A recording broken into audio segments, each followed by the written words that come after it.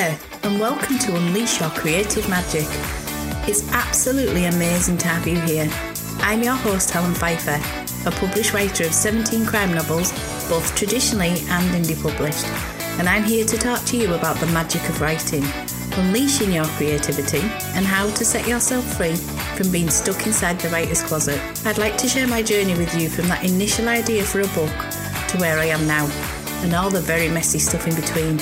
The highs, the lows, and the fuck me this is impossible moments. I hope that somewhere along the way, this podcast might be of some use to you. You might even find some inspiration lurking in here. So grab yourself a coffee and come and join me on the writer's couch as we dive right into living your best creative life. Hello, I'm Helen and this is Unleash Your Creative Magic. And I hope you're all having a great week. If you're in the UK, are you ready for the football final? I don't know whether I'm brave enough to watch it. The soundproofing worked a little bit better, I think. When I listened to the playback, there was still a sneaky squawk or two, but it was definitely an improvement. It's funny, but I'd seriously never even noticed just how noisy the birds are around here until I started recording. And I suppose because I've lived here for so long that I've blocked them out. But guess what? I'm not oblivious to them now. They seem to follow me wherever I go, and it is a little distracting to say the least. Last week I told you about my experiences of second book syndrome. But what about imposter syndrome? I forgot to mention that. And is it the same thing? I suppose it is. It's certainly a tough one to get your head around, and a very real issue for lots of not just writers, but people doing all sorts of jobs and careers, vocations. I've talked about my job, and I only applied for it to help me to make my writing as realistic as it can be. And no one was more surprised than I was when I got offered it. And for years I used to walk through the huge wooden gates into the backyard of the police station and let myself in, go to get my radio from the locker room. And every single shift as I walked through those doors, I just used to smile to myself and wonder how the hell I ended up doing this job.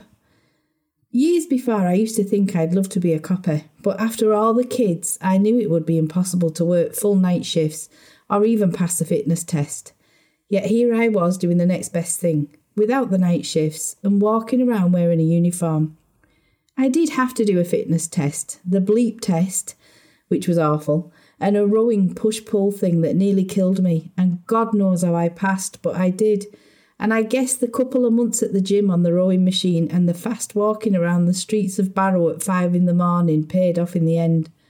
It was quite a hard thing to accept, and I reckon that it took me around 9 years before I realised it was actually me doing this job, and I also realised I'd worked really hard to get it. Writing has been a very similar thing. I played it down for years and I hated talking about it, feeling embarrassed. I didn't even tell anyone I wrote until my first book was coming out, and I have no idea why the thought of telling people was so painful. Or actually, I think I was worried about it failing or not being interesting enough that people would buy it and then read it.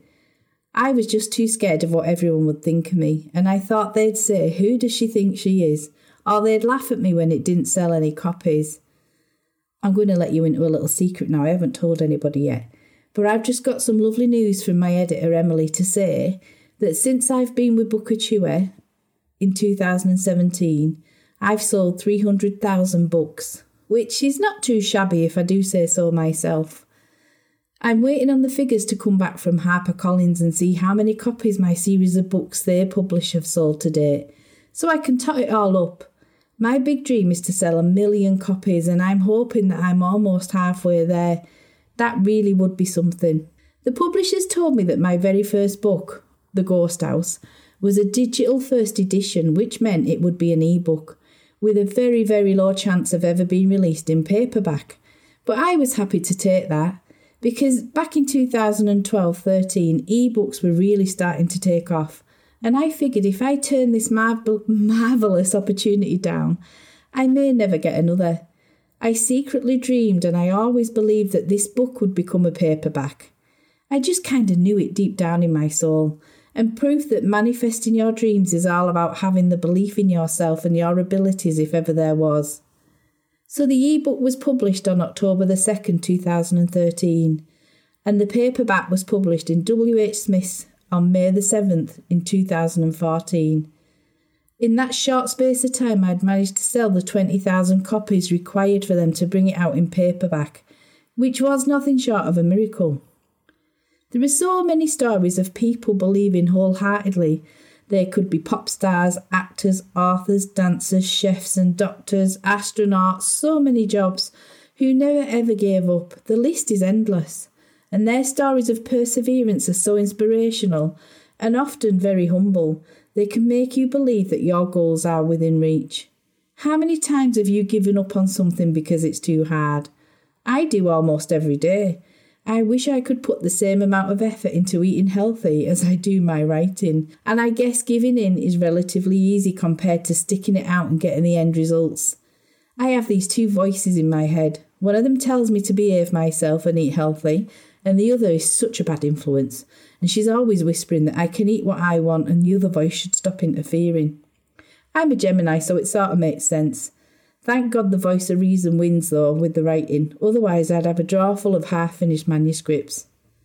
Someone told me that whenever the temptation to give up is at its strongest, and that when you feel like there's absolutely no point in carrying on, is when you're on the cusp of the biggest breakthrough and about to succeed. And he is a perfect example for all of you. Jack Canfield and Mark Victor Hansen, the co-authors of Chicken Soup for Your Soul book, was rejected by 130 publishers, and after 100 submissions they were dropped by their agent as well. Talk about persevering. When they did finally get picked up by a small publishers in Florida, their lives changed beyond recognition, and there are now around 250 Chicken Soup for the Soul books, and they've sold over 500 million books worldwide. If that doesn't inspire you to keep going, then nothing will. Can you imagine if they'd stopped submitting their work at the 130th rejection slip they received?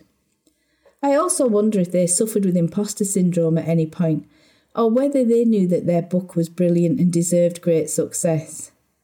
At one point after my first series of books came out with Bookouture, Dark House, Dying Breath and Last Light, the sales weren't that wonderful, and I began to compare myself with two of the loveliest, most successful authors I have the pleasure to know, who were also published by Bookouture. Should I tell you who they are or keep you in suspense? I like to be honest and open with you about my journey, but the lovely Angela Marsons and Rob Brinsder, I can never quite get that, I'm sorry Rob if you ever listen, were literally selling bucket loads of books by the hour, which was fabulous for them, and I was so proud of their successes. But it also made me feel, I wouldn't say jealous because I was really happy for them. What I felt was that I just wasn't good enough. And should I even be writing books for the same publisher? Because I clearly wasn't in their league. I went through a bit of a stage where I felt so down about my own sales.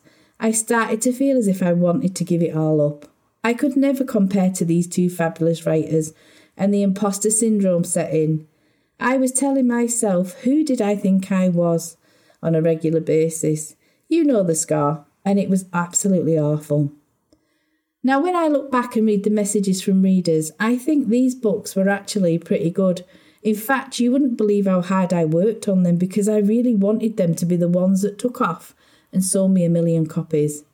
It didn't mean because they didn't sell a gazillion copies that they were rubbish, though, or that I wasn't a fully fledged published author, because I most certainly was.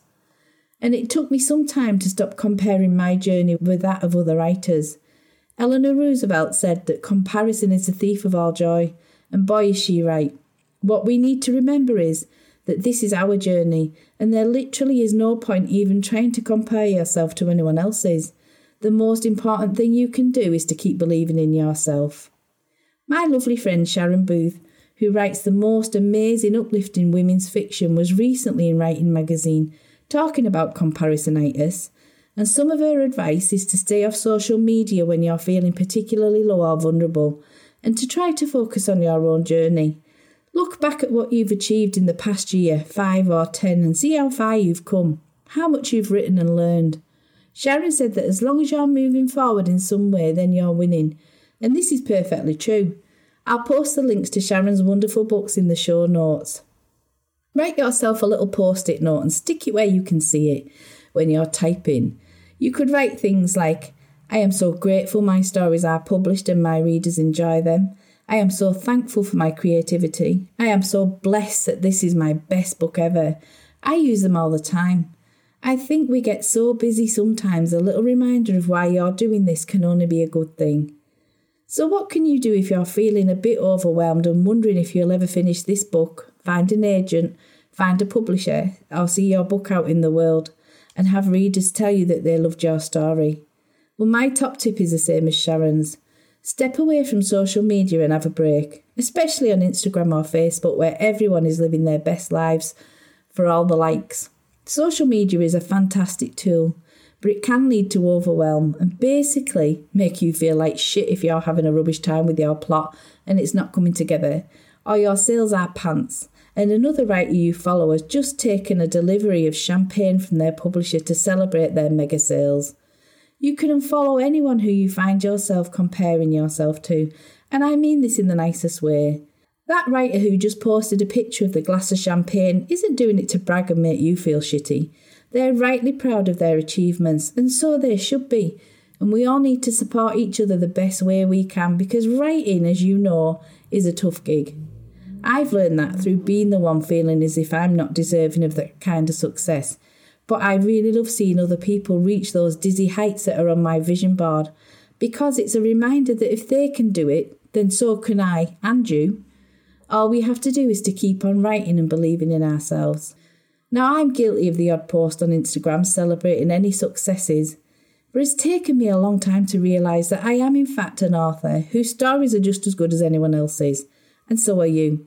We spend far too much time playing down our hard work when we should be celebrating it. So if you do have any social media accounts, which by the way you really should to get your work out there and noticed, then take a picture of those 2 fabulous words at the end and post it. It's a huge achievement finishing a story, whether it's a full-blown novel or a short story. Be proud. It's not showing off, it's acknowledging your hard work. And it doesn't matter if you sold 10 copies or 1,000. Be very proud of every single sale and let people know, and don't be afraid to post it if you've had a bad day, week or month with your work in progress. I'll quite often post how I'm struggling to reach my word count or my deadline is approaching far too fast for me to type enough and keep up with it. Some days I've put pictures of me on Instagram looking like a cave woman because I'm so tired and stressed. I've spent the day wearing a hat inside the house, hiding my hair and trying to get the words down. I've said it before, maybe not on here, but definitely to my lovely group of writing friends, that there is no rhyme or reason why some books take off and sell millions, and some that are equally as fabulous don't. The main thing is we are doing what we love, and how amazing is that? So don't let comparisonitis steal away the joy. We're doing this because it's what we enjoy doing. So that's it for me this week. It's just a short one. But whatever you're doing, have a fabulous week, and most of all, keep writing. If you'd like to check out my credentials to see if I know what I'm talking about, then head over to my Amazon page. And if you'd like to join a community of like-minded creatives, then head over to the Unleash Your Creative Magic Facebook group. I'll paste the links in the show notes. Thank you so much for listening. I honestly can't wait to speak to you in the next episode, where I'll dive into the process of how I wrote my first book. Until next time, take care.